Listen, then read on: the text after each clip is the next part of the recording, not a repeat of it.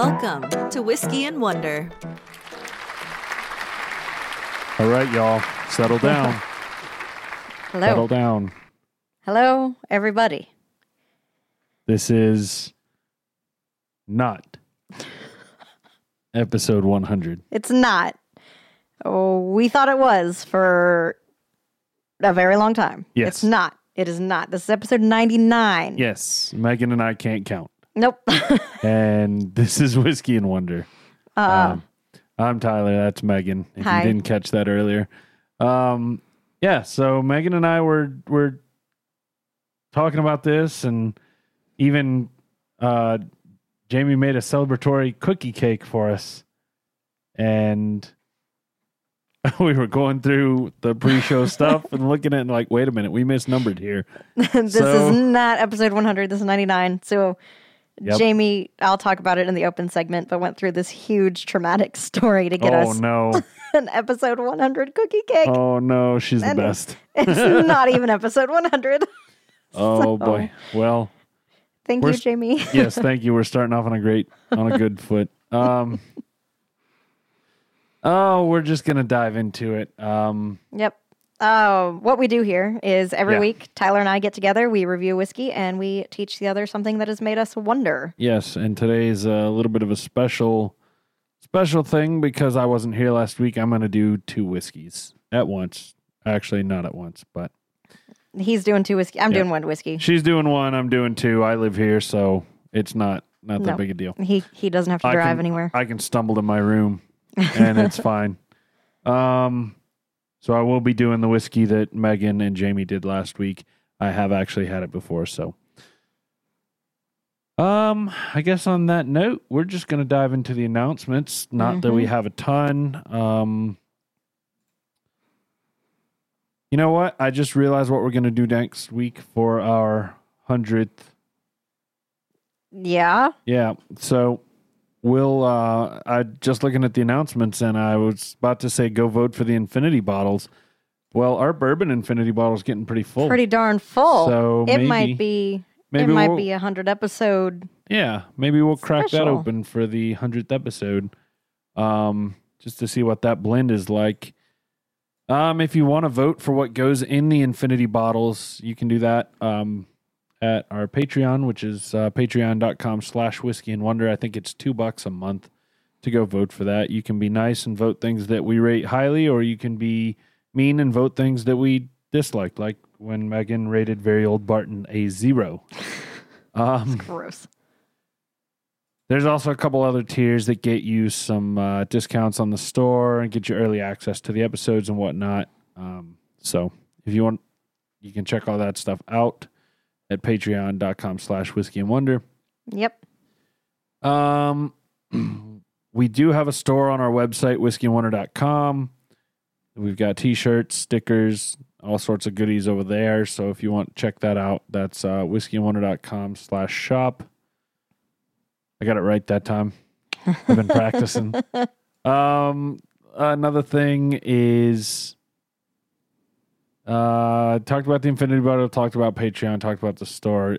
If you want to see whiskeys that we have done, especially if you want a recommendation for yourself or someone that maybe you don't know a lot about whiskeys. Maybe you listen more for the Wonder segment. You can check out whiskeyandwonder.com. We've got a page on there with all of the whiskeys broken down by type. Mm-hmm. It's got the episode they were featured in if you want a little bit more detail on it. And we also have what Megan and I both rated them. And, if we had a guest on, like last week, Jamie was on, so we put her rating up there as well. Now, Yep. there are some things we've done that are single barrel and not things that everybody can get to, and we denote all that stuff.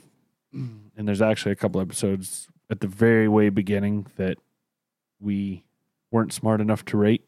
Actually, I think randomly, like we started rating in episode 3 or 4 and then skipped episode 7. Yeah, I don't. So- We're attempting. Yeah, we actually probably can go back and do that one again if memory serves. I think I still have that. Yes, I do. So yeah, if you want a recommendation or want to see some things that we like, definitely check that out. We got some other cool stuff on the website, biographies, a little bit about the different types of whiskey, so on and so forth. And we also have a great sponsor page if you feel so inclined to help us out. We get a little bit of kickback when you order through our sponsors, so Yes. we appreciate that. Yes, and thank you to everyone who does sponsor the podcast in any way. Those of you who are our Patreons or who use our sponsors, who send us a little something through PayPal, and then all of you who like, subscribe, rate, review. You guys help us out. You help us climb the charts and get us seen, and that's what keeps us going. Yeah, and I can't echo that enough. Thank you guys for making this happen. It's costs money to do this. And it does. Without you guys, we don't know if we could do it. Facts. But I want to ask the folks out there. So please comment if you see this on YouTube, which if you do, like and subscribe. If we got some numbers here recently that I'm a little confused by as far as our I'm excited our by them. Yeah, well, I'm excited if they're real, but I don't think they're real. So we got some numbers, and so it seems like there's a lot of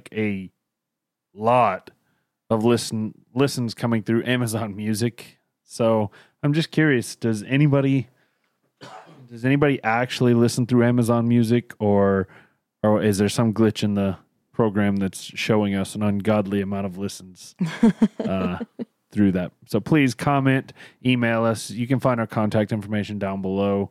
The best way to do that is going to be to email us and or get us on social media, or there's a comment page at whiskeyandwonder.com where you can send us comments. So those are going to be the best ways, and those are all going to be in the show notes or the description wherever you're at. So let us know. And I think on that note, we're just going to go ahead and move it on down the line. Cool beans.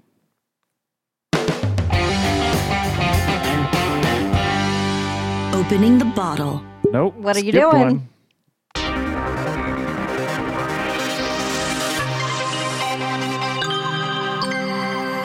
The open segment. All right. You guys just got to hear the future. The open segment.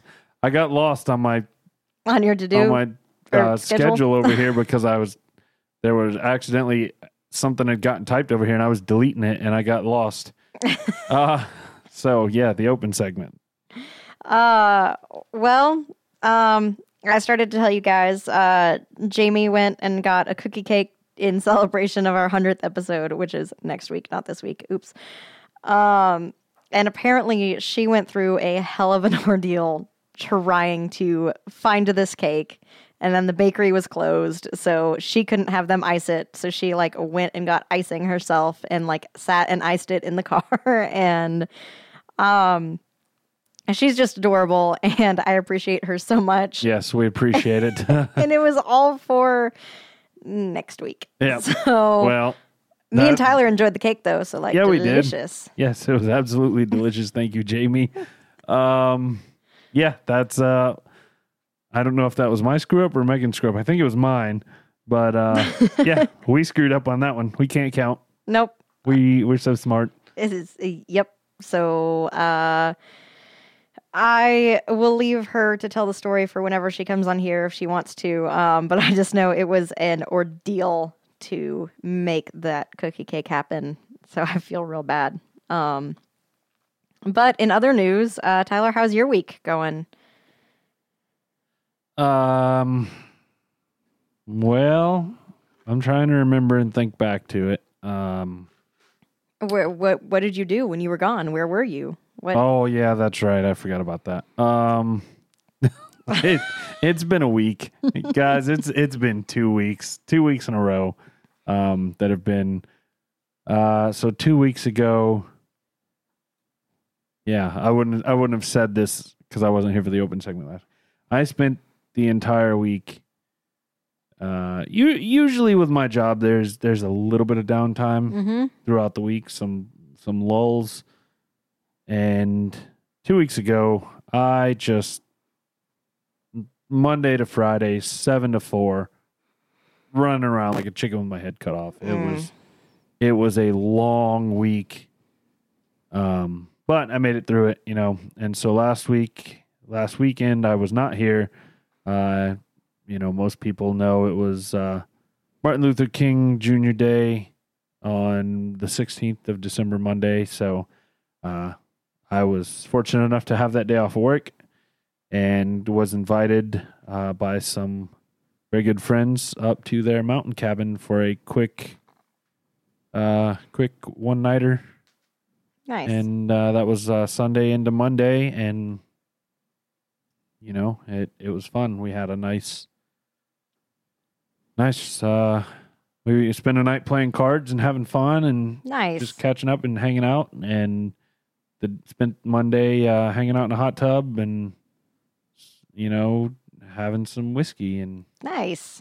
so it was quite a good time. And then this past week happened at work, and it wasn't as busy as the previous week, but it was still very, very busy. And I'm looking forward a little more to this week. There's a little bit less stuff on my schedule, but that doesn't mean it's going to be less busy because stuff tends to pop up. But yeah, that's why I missed last week. It's been a whirlwind, honestly. I'm struggling. Yeah, it feels like a lifetime ago. Shelby and I went to dinner. We went to dinner last Wednesday, and that feels like an eternity ago because my mom and stepdad called on Friday, and we're like, "Yeah, you want to go out to eat? We want to go here." The same place. So Shelby and I went back to the same restaurant 2 days later Okay. with my mom and stepdad. And then yesterday had a family gathering for all the January birthdays. And today, Megan and I had another realization here. So both of us researched for tonight. And so I spent the morning researching, and Megan walks in and goes, It's my week, right? No. Well, So now it is Megan's week because mine is most definitely going to end up being a 2-parter. So we just decided to I'll go next week. Yep. And then I'll go the following week, and we'll do that. But yeah, that's my weekend flew by. And here I am Sunday night, and I'm staring down going to work again tomorrow. And exhausted. yeah, still exhausted. Fair. I feel that. Well, But overall, I do want to say, I know a lot of that sounds like complaining, but it's been good. It's just been busy. okay. So I'm not complaining about it. It's just been busy, and I'm tired. Fair. You're allowed to be tired. All right. And hopefully this week is better. It's easier. Our dog, so obviously we have pod dog Navia, but Jamie and I also have another dog named Brooks, who I'm working on training him to get to Navia's level right now. He's a little Australian cattle dog. He's adorable and love him to death, but he is the epitome of Muffin from Bluey, if anyone's ever seen the kids show Bluey. He's a little crackhead. And So is Bo. oh, no. I almost got an Australian cattle dog. Yeah? I almost went with that instead of an Australian Shepherd. I prefer the Australian Shepherd, but I love my cattle dog too. He's just an idiot. So this week, Jamie noticed that he cracked his big top tooth in multiple spots. Oof. And then today, right before I got here, she was like, his other one's cracked too. So both teeth on both sides are cracked. He has an appointment with the vet tomorrow, and they're probably just going to rip both of those guys out. So I'm sure I'll have more next week with you guys to let you know how he's doing and what they did about his teeth. But that's the only really new, exciting thing in my life this week is just my dog is going to cost us money. Woo! 'Cause, dogs. Fuck. I'm I'm lucky enough to have gotten in. My company began offering pet insurance, and when they did, it was one of those like they realized after the first year that we can't offer that plan. It's too good. Oh, but you were already in. But I'm already in. So basically, I paid $250 out of pocket, and then they pay 90%. Nice. Yeah, and his hella good. his flea and tick costs over $250 or almost $250. So Oh, sweet. So it pays for itself real fast. yeah, so That's awesome. any kind of work or anything he needs to have done is 10% out of my pocket, and it covers dental and All the things. all the things. So Nice. yep. Well, you ready to actually? Let's actually into- move on. Let's move Wouldn't into it be the funny future. if I hit the open segment this time?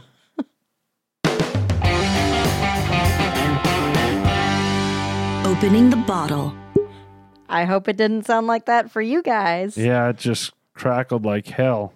I hope that was just on our end. Yeah, me too. I don't Well- know what would have caused that. That was weird. It was like anyway. Today we are drinking a Colorado whiskey. We are drinking Breckenridge spiced whiskey.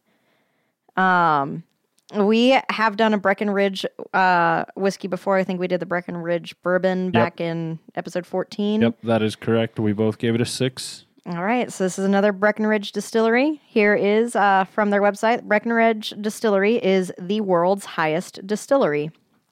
Founded in 2008, the Breckenridge Distillery is most widely known for its blended bourbon whiskey, a high rye mash American-style whiskey.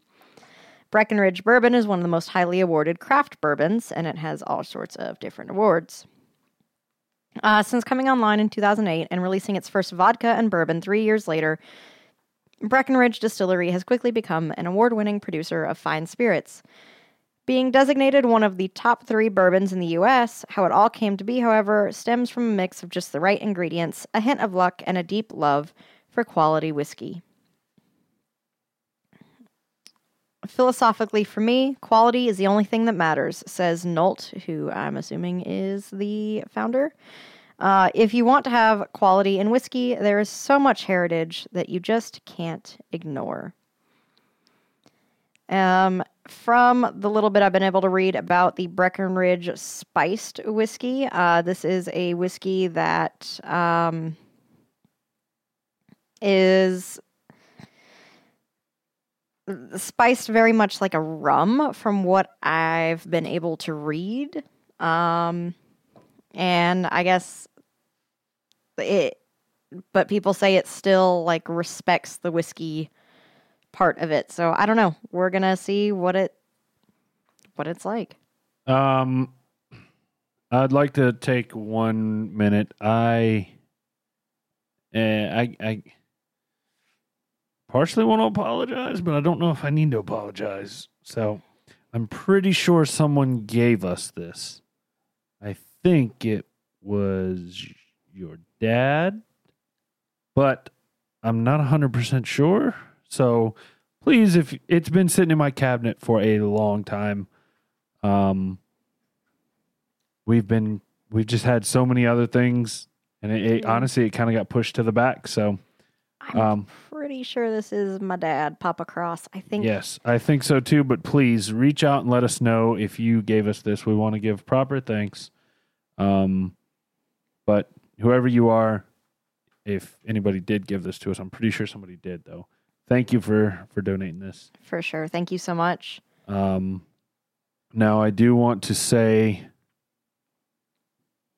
I have poured myself the blackened as well. but I am going to primarily focus on the Breckenridge. So I've been smelling it as Tyler's been talking, and it smells like a fucking rum. It smells like Christmas. Ugh. Oh. Yeah, it smells like that. Maybe not Christmas, but that stupid cider, that hot cider that they do. Oh. That's what it smells like to me. I Oh. hate that. Oh, it stinks so bad. Sorry, Breckenridge. I can see why people are saying this is spiced like a rum, because to me it smells very much like a rum. I'm struggling to find whiskey smells. Yeah, it smells. Yeah, I can see that. It smells like a cinnamon rum, Yeah. but all I get's that cinnamon, and it's like it's just Smack like to that your face. nasty, hot apple cider stuff that they do around the holidays, and ugh. So I'm not like, ugh, like Tyler is, but I do get what he's saying. There's definitely like a hot apple cider type smell to it. I'm getting traditional kind of rum smells. It's very not very whiskey-y. I don't really know how to describe it. Cinnamon, yes. But then I'm getting like some like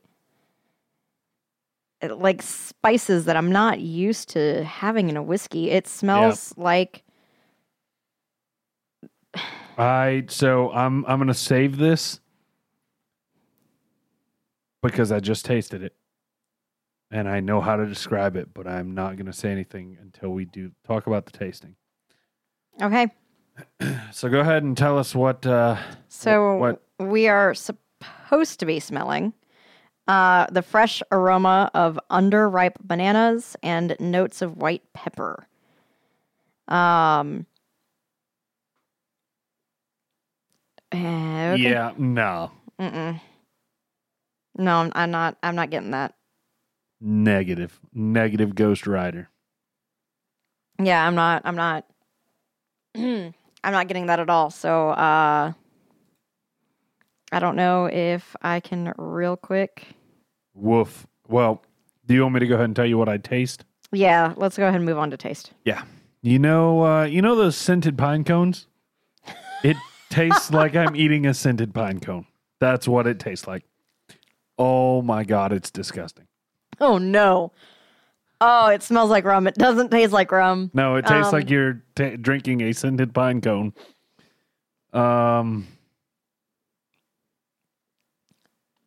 Sure does.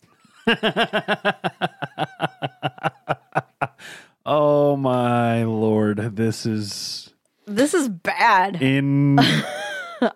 This is the worst thing we've had since Wolfburn. I will put that down where we both agree that it is bad. This has been the worst thing since Wolfburn, which if you don't remember that or weren't around for that, that was a very, very peaty, smoky scotch that we had that Megan said tasted like ashtray water. This is like biting into a Yankee candle. That was, Wolfburn was episode 12. Megan gave it a 0. I gave it a half being nice. Yeah. This is biting into a Yankee candle. Actively chewing on a pine tree, a pine forest Yankee candle. Like it even tastes waxy to me. Like a fake pine cone, like Tyler was. Oh, this is horrific.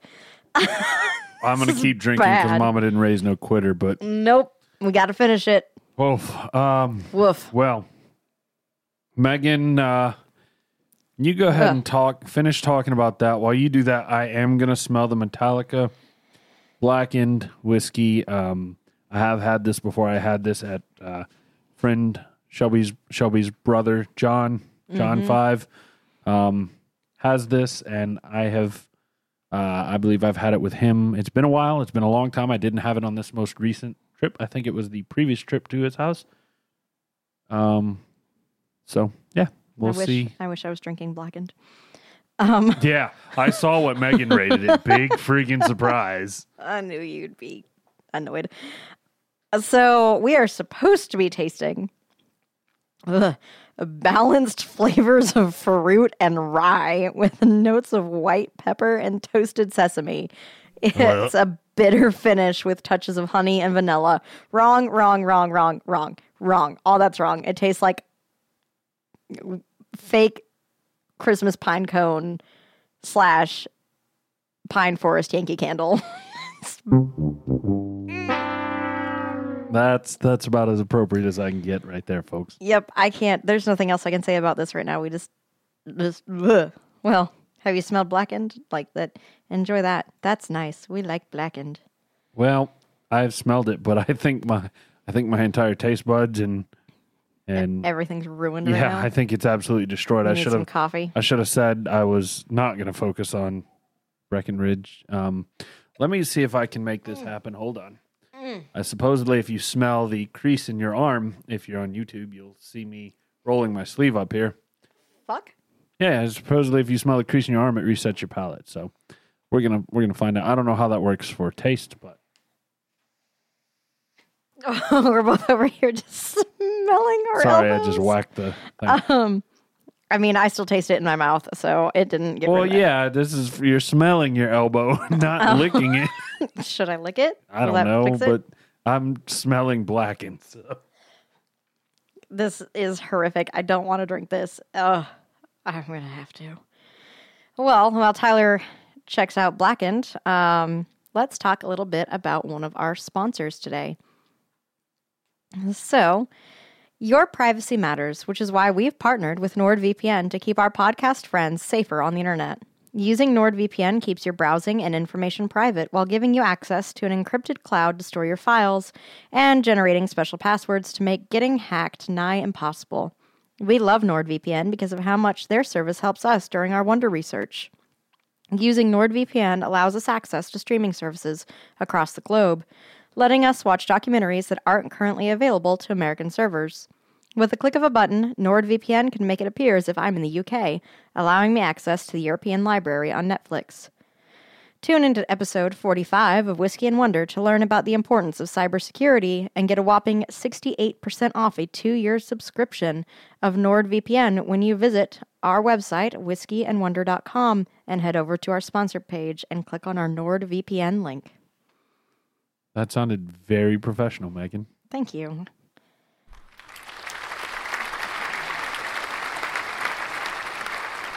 So I'm going to be honest about Blackened. I'm not getting any kind of crazy notes. It smells like bourbon. Okay. Maybe that's because You just have pine cone in your mouth? yeah, I still taste it. I have not drank it in like 5 minutes, and I still can taste it. I'm sorry, whoever gave this to us. I apologize.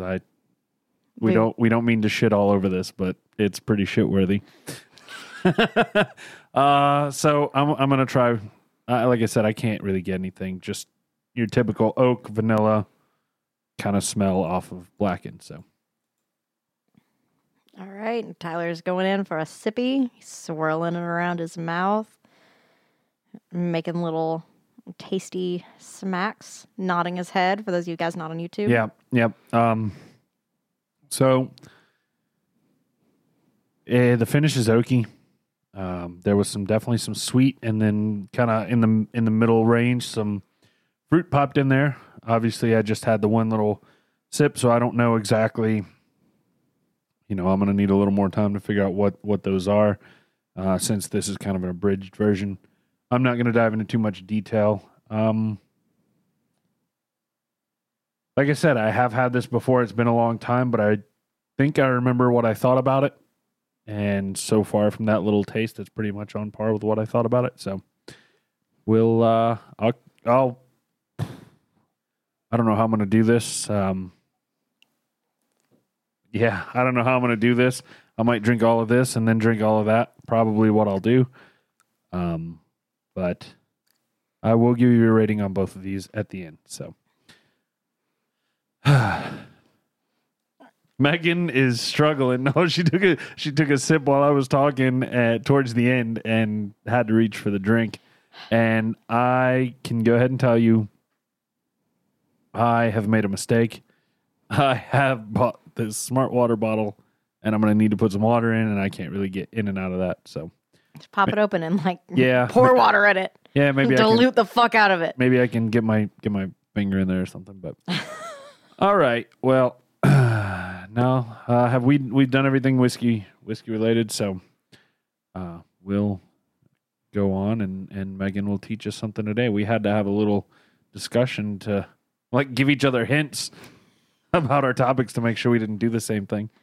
So with that said, we'll move on.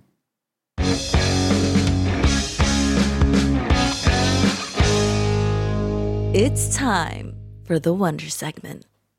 All right. The 1970s were basically the Wild West of airline travel. With very few rules and regulations, it was simple to walk right into an airport and board a plane to any destination with very little red tape to get through. Which is how one of the craziest hijackings in U.S. history happened, which in turn led to a mystery that remains unsolved to this day. Fuck. Today, we are going to learn about the mystery and what we know of the man who committed the crime, D.B. Cooper. Well, Megan can officially say she's taken one off my list. Woohoo! I knew as soon as you said 1970s airline, I was like, God bless America. You've done it to me before. It's only I time, have. only fair that you get some payback. I can't drink this whiskey. I was going to take another sip, but it's going to throw off my entire reading. So let's just move on. On November 24th, 1971, the day before Thanksgiving, a man wearing sunglasses and carrying a black briefcase approached the ticketing counter at the Portland International Airport. He wrote his name down as Dan Cooper. Subsequent reporters later on misheard the name as D.B. Cooper, and the moniker stuck. He purchased a one-way ticket with cash for Northwest Orient Airlines Flight 305 to Seattle. The flight was just 35 minutes from Portland to SeaTac, Seattle-Tacoma International Airport. Witnesses said Cooper was a white male, probably in his mid-40s, wearing a black business suit, a white shirt, and a black clip-on tie, which will be important to remember later. Clip on. Come on, son. That is the one downside. He wore a clip-on tie rather than an actual tie. But other than that, this is potentially an American hero because he is a badass. Anyway, he boarded the Boeing 727 and took seat 18E in the last row right by the flight attendant's jump seat. He ordered a bourbon and soda. I read multiple reports that it was a bourbon and a 7-Up specifically, and he waited for takeoff. The plane was carrying 37 passengers and 6 crew members. Shortly after the plane was in the sky, Cooper slipped a note to the stewardess, a woman named Florence Schaffner. Florence at first assumed that the note was his number or some sort of pickup, and initially ignored it. How you doing? Basically. Instead, she just discarded the paper in her pocket. But after she passed by a second time, Cooper stopped her, reportedly saying, "Miss, you'd better look at that note. I have a bomb." And with a felt tip pen, he'd written, "Miss, I have a bomb in my briefcase. I want you to sit by me." She obliged and sat by the man and requested to see the bomb. He opened the attaché, and she could see a mess of wires, some red sticks, and batteries. And in my opinion, there's no fucking way that was an actual bomb. The brazen way he carries it, it doesn't make any sense to me if it was an actual explosive, especially when later on, spoiler alert, he jumps out of the plane with this briefcase bomb. I think he just shoved a broken clock and some red candlesticks and a sieve battery in here and threw some wires on top and was bomb, rather than it being an actual bomb. Maybe. But maybe he just didn't care. Possibly. But I digress. Cooper told Schaffner his demands: $200,000 in cash, 2 front parachutes, and 2 back parachutes. $200,000 in 1971 is equal to about $1,465,664 in 2023 money. So 1.4 mil. His demands also included that upon landing in Seattle, he'd hold the passengers aboard hostage while fuel trucks refueled the plane and the money was brought on board, Once Cooper had the money, he would let the passengers go, and then the last request was that the parachutes would be brought aboard by a flight attendant that he kind of roped into being his minion, not Schaffner, but another one who I'm going to talk about literally right now, because Florence Schaffner went to the cockpit to inform the pilot of his demands, and flight attendant Tina Mucklow sat next to Cooper to act as a liaison between Cooper and the flight crew in the cockpit. Captain William A. Scott informed Seattle-Tacoma Airport Air Traffic Control of the situation, and SeaTac ATC contacted local police and the FBI. The passengers were told their arrival in Seattle would be delayed because of a, quote, minor mechanical difficulty. Donald Nyrop, the president of Northwest Orient, authorized payment of the ransom and ordered all employees to cooperate with the hijacker and comply with his demands. For approximately 2 hours, Flight 305 circled the Puget Sound to give Seattle police and the FBI sufficient time to assemble Cooper's ransom money and parachutes and mobilize emergency personnel. During the flight from Portland to Seattle, Cooper demanded flight attendant Mucklow remain by his side at all times. Mucklow said Cooper appeared familiar with the local terrain. While looking out of the window, Cooper remarked, "Looks like Tacoma down there," as the aircraft flew above it. Cooper also correctly noted McChord Air Force Base was only a 20-minute drive from the SeaTac airport. Mucklow later described the hijacker's demeanor as not nervous. He seemed rather nice, and he was not cruel or nasty.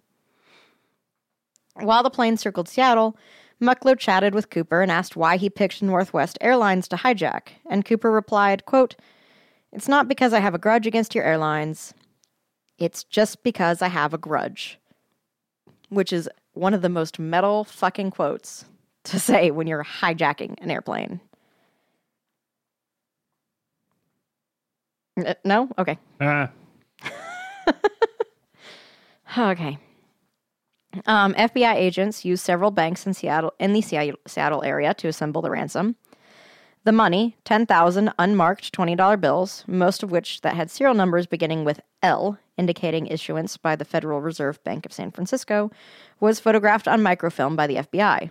Cooper rejected the military-issue parachutes offered by the McChord Air Force Base personnel and demanded for civilian parachutes with manually operated ripcords.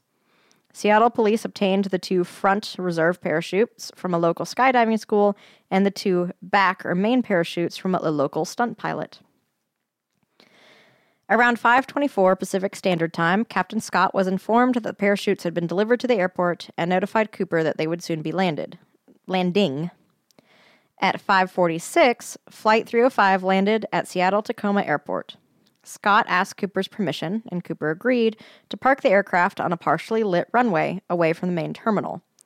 Cooper demanded only one representative of the airline could approach the plane with the parachutes and money, and only entrance and exit would be through the aircraft's front door via the mobile air stairs. Northwest Orient Seattle operations manager Al Lee was designated to be the courier who would approach the aircraft with the items Cooper requested. To avoid the possibility that Cooper might mistake Lee's airline uniform for that of law enforcement, he changed into civilian clothes for the task. With the passengers remaining seated, a ground crew attached the mobile staircase, per Cooper's directive. Mucklow exited the aircraft through the front door and retrieved the ransom money. When Mucklow returned, she carried the money bag past the seated passengers to Cooper, who remained seated in the last row. Cooper then agreed to release the passengers, and as the passengers debarked, Cooper inspected the money. In an attempt to break the tension, Mucklow jokingly asked Cooper if she could have some of the money. Cooper readily agreed. He handed Mucklow a packet of bills, but she immediately returned the money and explained that accepting gratitudes was against company policy. Mucklow said Cooper had tried to tip her and the other 2 flight attendants earlier in the flight with money from his own pocket, but they too had declined, citing the company policy, which, fuck company policy. If someone offers to tip you, take the money. What the company doesn't do. No. Oh, there's that weird scratchy noise again. I hope it's not picking up. Yeah, me too. With passengers safely debarked, only Cooper and the 6 crew members remained aboard Flight 305. In accordance with Cooper's demands, Mucklow made 3 trips outside the aircraft to retrieve the parachutes and brought them to Cooper in the rear of the plane. While Mucklow brought aboard the parachutes, Schaffner asked Cooper if she could retrieve her purse stored in the compartment behind his seat. Cooper agreed and told Schaffner, "I won't bite you." Flight attendants Alice Hancock then asked Cooper if the flight attendants could leave, to which Cooper replied, "Whatever you girls would like." So Hancock and Schaffner debarked. When Mucklow brought the final parachute to Cooper, she gave him printed instructions for the parachutes, but Cooper said he didn't need them. A problem with refueling caused a delay, so a second truck and then a third were brought to the aircraft to complete the refueling. During the delay, Mucklow said that Cooper complained the money was delivered in a cloth bag instead of a knapsack as he had directed, and he now had to improvise a new way to transport the money. Using a pocket knife, Cooper cut the canopy from one of the reserve parachutes and stuffed some of the money into the empty parachute bag. Cooper gave the handful of crew members his flight plans to chart a course southeast towards Mexico City. The captain was told to fly as slow as possible without stalling the aircraft, only about 100 knots, which is 115 miles per hour, and to fly only a maximum of 10,000 feet in the air. The landing gear must remain out, the cabin unpressurized, and the wing flaps lowered 15 degrees. First Officer William J. Radazak informed Cooper that the flight configuration Cooper had specified limited the aircraft's range to only about 1,000 miles, so a second fueling would be necessary before entering Mexico. Cooper and crew discussed options and agreed on the Reno-Tahoe International Airport as the next refueling stop. Cooper further directed the aircraft to take off with the rear exit door open and its air stair extended. Northwest's home office objected. Leaving the aft staircase deployed during takeoff was unsafe. Cooper countered the procedure was safe, saying, "It can be done, do it." But Cooper did not argue the point and said he would lower the staircase once they were airborne. Around 7:40 p.m., Flight 305 took off, with only Cooper, Mucklow, Captain Scott, First Officer Radazak, and Flight Engineer Harold E. Anderson aboard the aircraft. Two F-106 fighters from the McChord Air Force Base and a Lockheed T-33 trainer diverted from an unrelated Air National Guard mission and followed the 727. All three jets maintained S flight patterns to stay behind the slow-moving 727 and out of Cooper's view. The biggest issue, though, was that because the 727 was flying so slow, these jets literally could not fly slow enough to keep the plane in their range. They literally had to try to circle it and keep it in view, and it just was not working. After takeoff, Cooper told Mucklow to lower the aft staircase. Mucklow told Cooper and the flight crew that she feared being sucked out of the aircraft. The flight crew suggested Mucklow come to the cockpit and retrieve an emergency rope with which she could tie herself to a seat. Cooper rejected the suggestion, stating he did not want Mucklow going up front or the flight crew coming back to the cabin. Mucklow continued to express her fear to Cooper and asked him to cut some cord from one of the parachutes to create a safety line for her.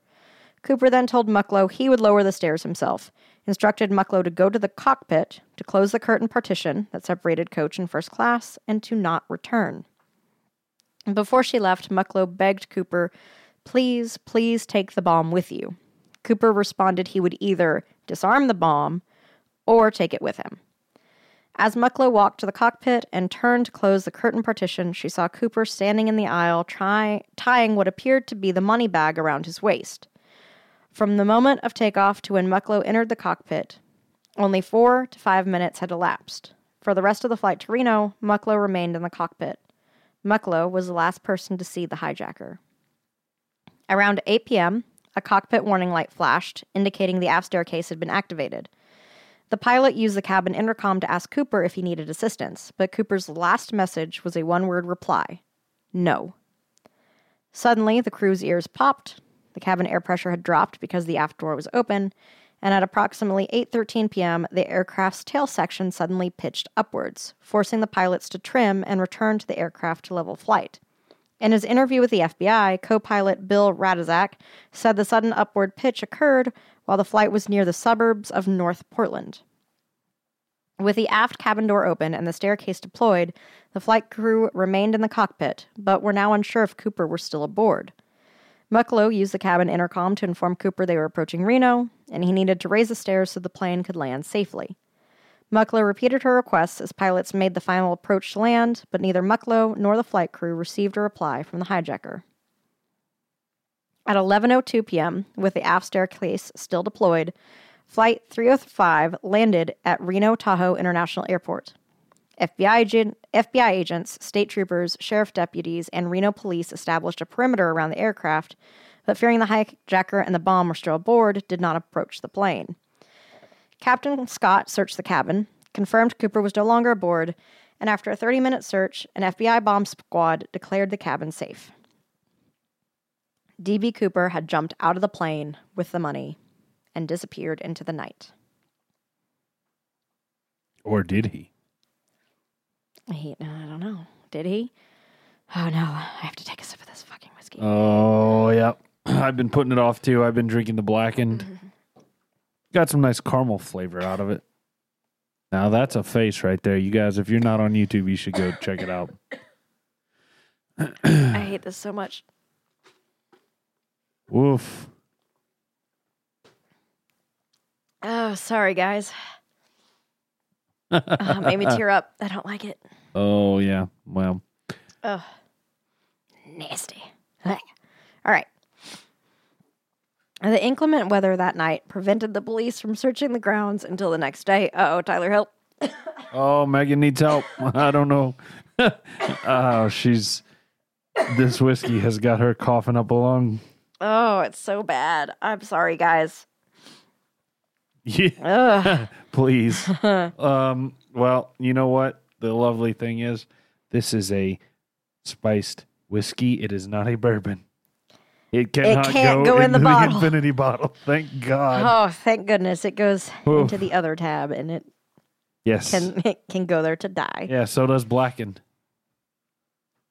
I guess no. Blackened is a mixture of a bourbon and a rye. It's a blend of straight whiskeys. Well, I think the website said it's bourbons and ryes. That's just what the bottle says. Yeah. But it's just a whiskey. All right. So the inclement weather that night prevented police from searching the grounds until the next day.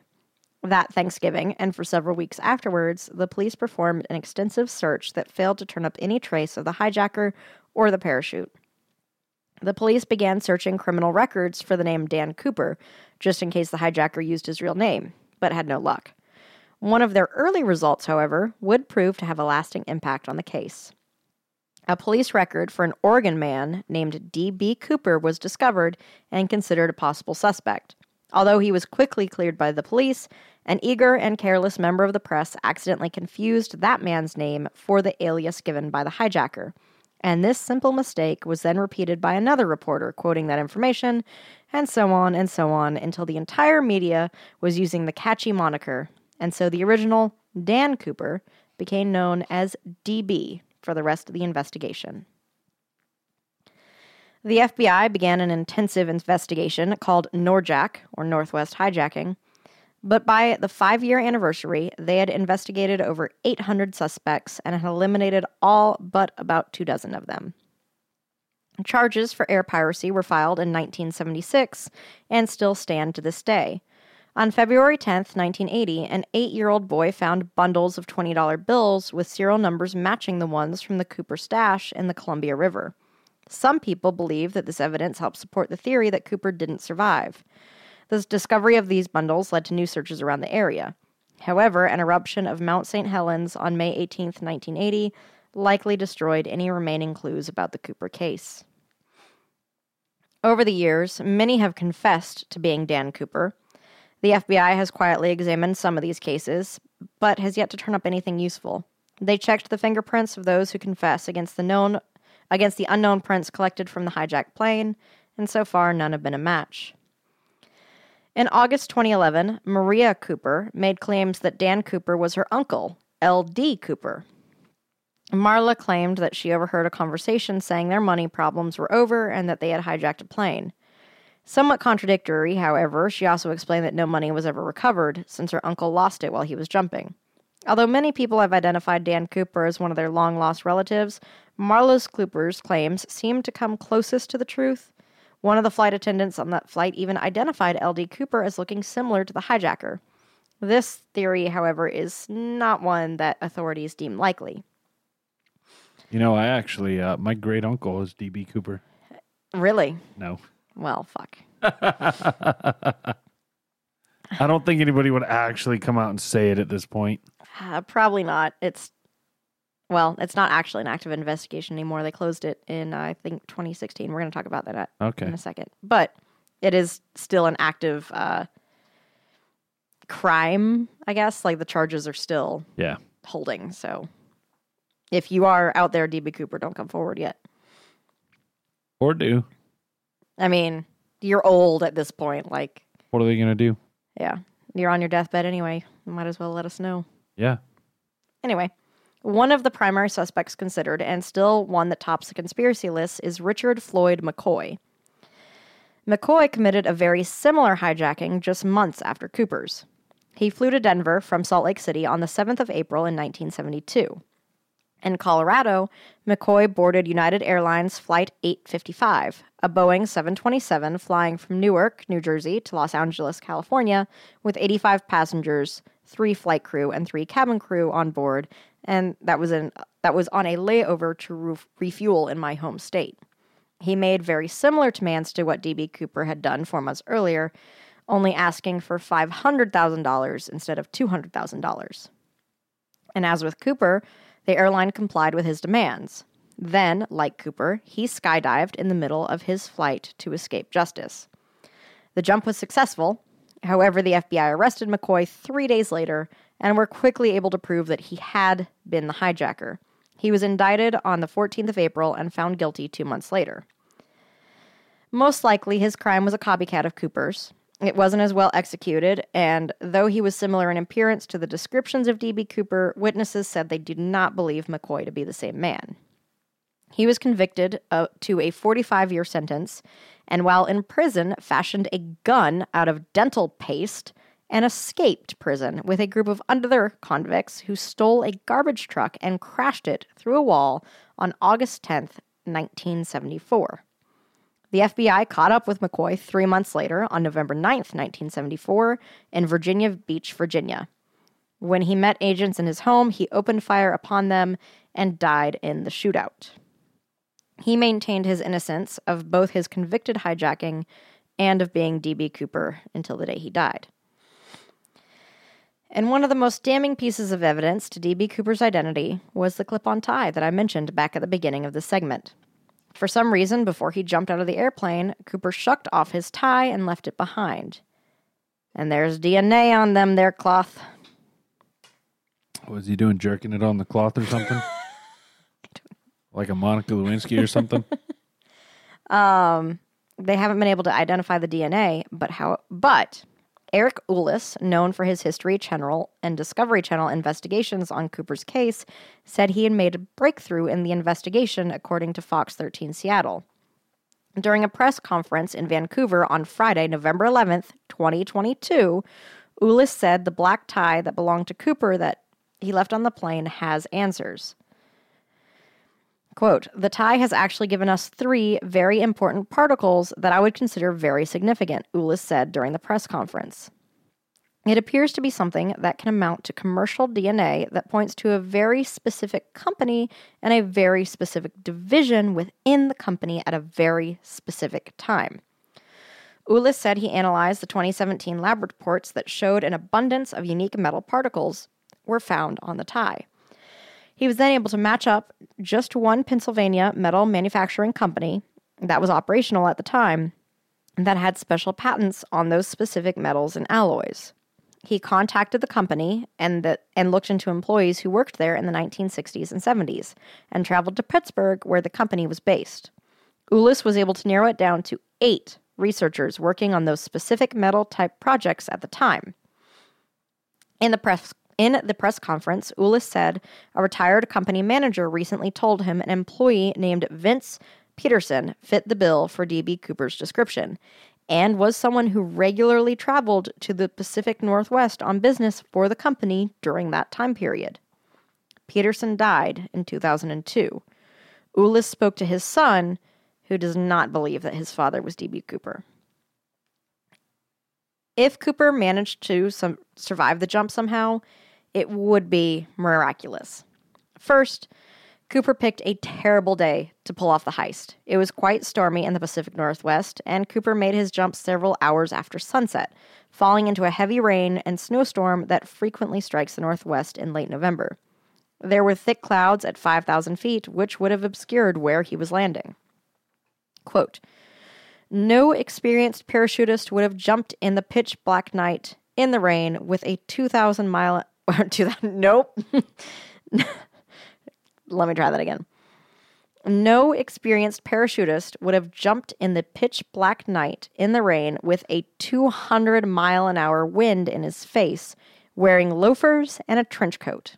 It was simply too risky," FBI Special Agent Larry Carr wrote in a 2007 case update. He also missed that his reserve chute was only for training and had been sewn shut, something a skilled skydiver would have checked. In all likelihood, Cooper ended up somewhere in the hilly or even mountainous terrain of southwestern Washington amid the extended rain and snowstorm.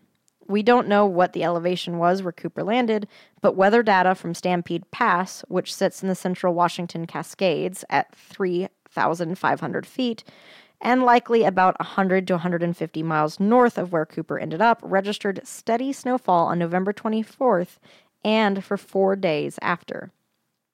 There was just an inch of snow on the ground when dawn broke on the 24th, but by the 29th, there were 27 inches of snow, with temperatures hovering in the upper 20s to near 30s throughout the period. The FBI had focused on an area of the lower terrain around Lake Merwin, even though that region had hills that stretched up as high as 2,000 to 2,500 feet in elevation. If the winds carried him further east, elevation rapidly increases. Data from Portland suggests that the heavy precipitation did extend into southern Washington and northern Oregon. It was raining there the night of the hijacking, and over 1.5 inches of additional rain fell in Portland in the 2 days after, suggesting very stormy conditions in the mountains and foothills too. If Cooper ended up in the higher elevations, he fell into a snowstorm. If he landed in lower elevations, it was still pouring rain. Remember, Cooper was only wearing regular shoes and a business suit, hardly survivor gear for a jump in the middle of nowhere in the freezing temperatures and in a rugged terrain. He was likely soaked from the jump with little to no prospects of warmth, fire, or shelter amid the constant rain and or snowfall. It's sad to say, though his identity remains a mystery, D.B. Cooper most likely never got to spend the money he stole. But he did leave a lasting mark on the entirety of the aviation world, changing the way that security at airports ran forever. Forever.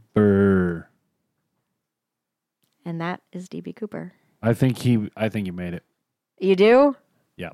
I don't. I think he died in there, up in them there hills. No, I think you made it. I think that's wishful thinking, but I don't think that's what happened. Maybe. Maybe it is. Maybe it's not. Oh, well, guys, I have finished the Blackened. I have not had any more of the Breckenridge. So, I can't blame you. with that being said,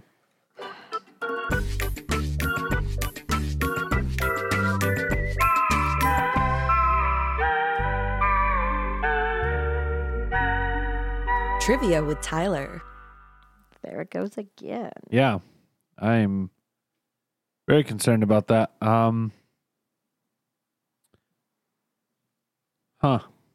Well, all right then. If you're on YouTube, let me get back to the screen. If you're on YouTube, you saw me take the biggest, nastiest shot of my life. I'm about to do it. I don't want to. I don't want to. Just make sure you put some water in it. I did. Oh, I haven't put the water in it yet. All right. So, the lead role in The Matrix, we all know, was played by Keanu Reeves. But he only got it after several other major 1990s actors turned it down. That list includes Will Smith, Brad Pitt, Leo DiCaprio, Val Kilmer, Sandra Bullock, and Nicolas Cage. Sandra Bullock? apparently. So sometimes it's better to be right place, right time. Facts. Keanu Reeves is a fucking hero. Yep, he's still making money off of that movie too. Oof. All right.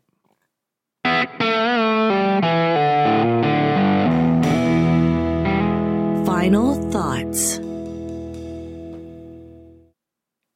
I hated it. I hated every second of it. I don't want it. Oh shit.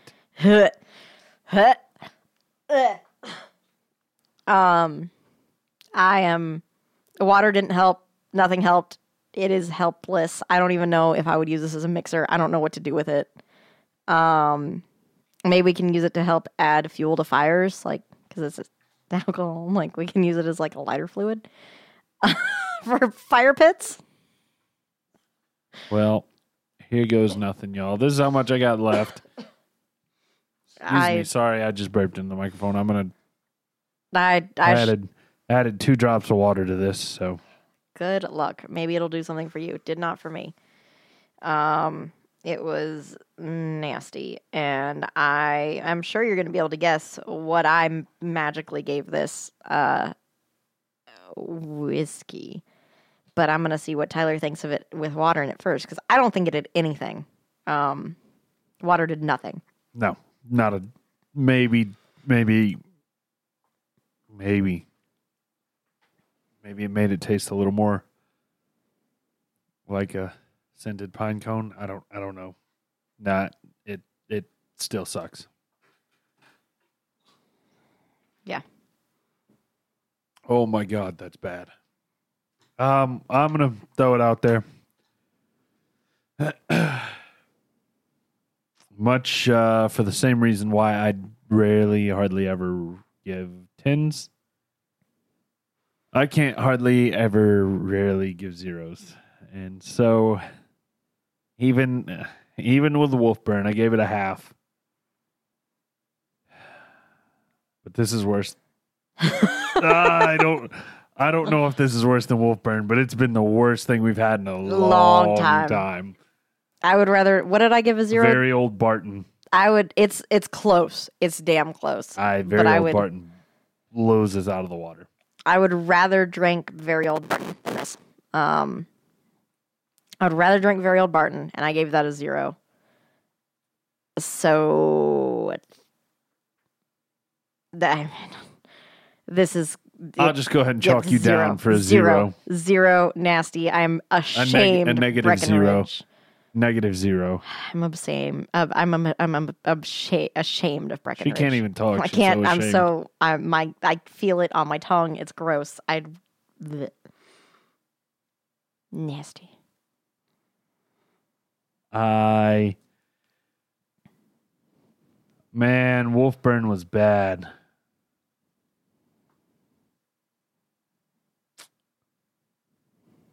Oh, I don't know what to put. I don't know, because I don't know if Wolfburn was worse or just you know what? I'm going to give it the same thing I gave Wolfburn. They were equally as bad. It's getting a 0.5. Ugh. Well,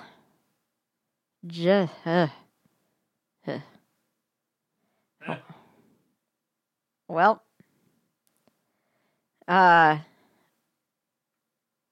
Megan's like, I don't know what to say. I don't have any. This is gross. I can't. Yeah, sorry. I was writing notes on writing it down.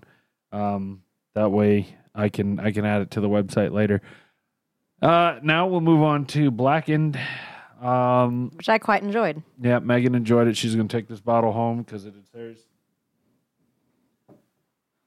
So my memory of it was that it was pretty down the middle. It's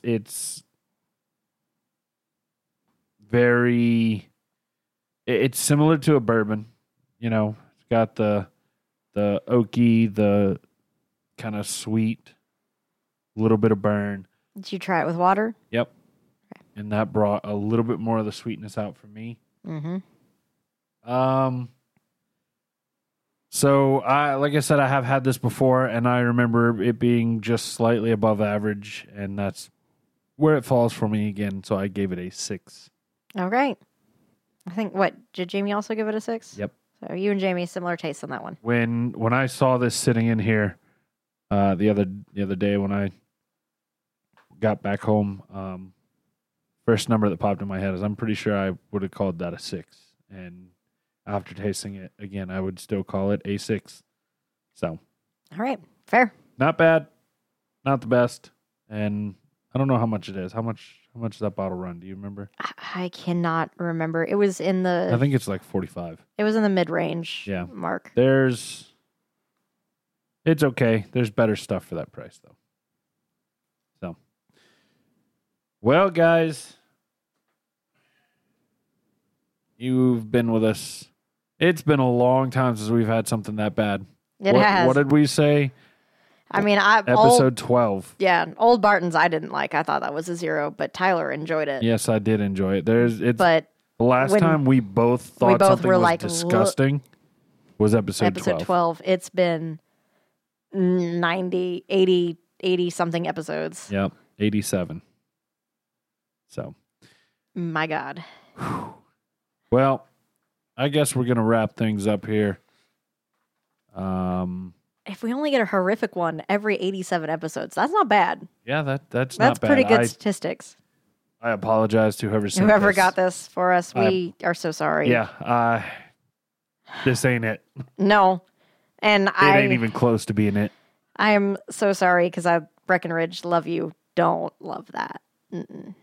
Nasty. All right, guys. That being said, we're gonna stop shitting on it now. We are going to get out of here, and thank you so much for sticking around. Please take a moment to like, subscribe, rate, review, do all the wonderful, amazing things. Definitely on YouTube. Help us out so we can get up on the charts and get our own little URL thing going on. Thank you to all of our patrons, all of our donators, all of our sponsors, everyone who helps out. You guys do more than you realize, and we are here because of you, so thank you so much. We look forward to seeing you all next week, and that will be episode 100. 100 episodes for real down. This time. Actually, episode 100. All right, guys. I think that's all we have to say. So thank you so much. Don't drink and drive. Cheers.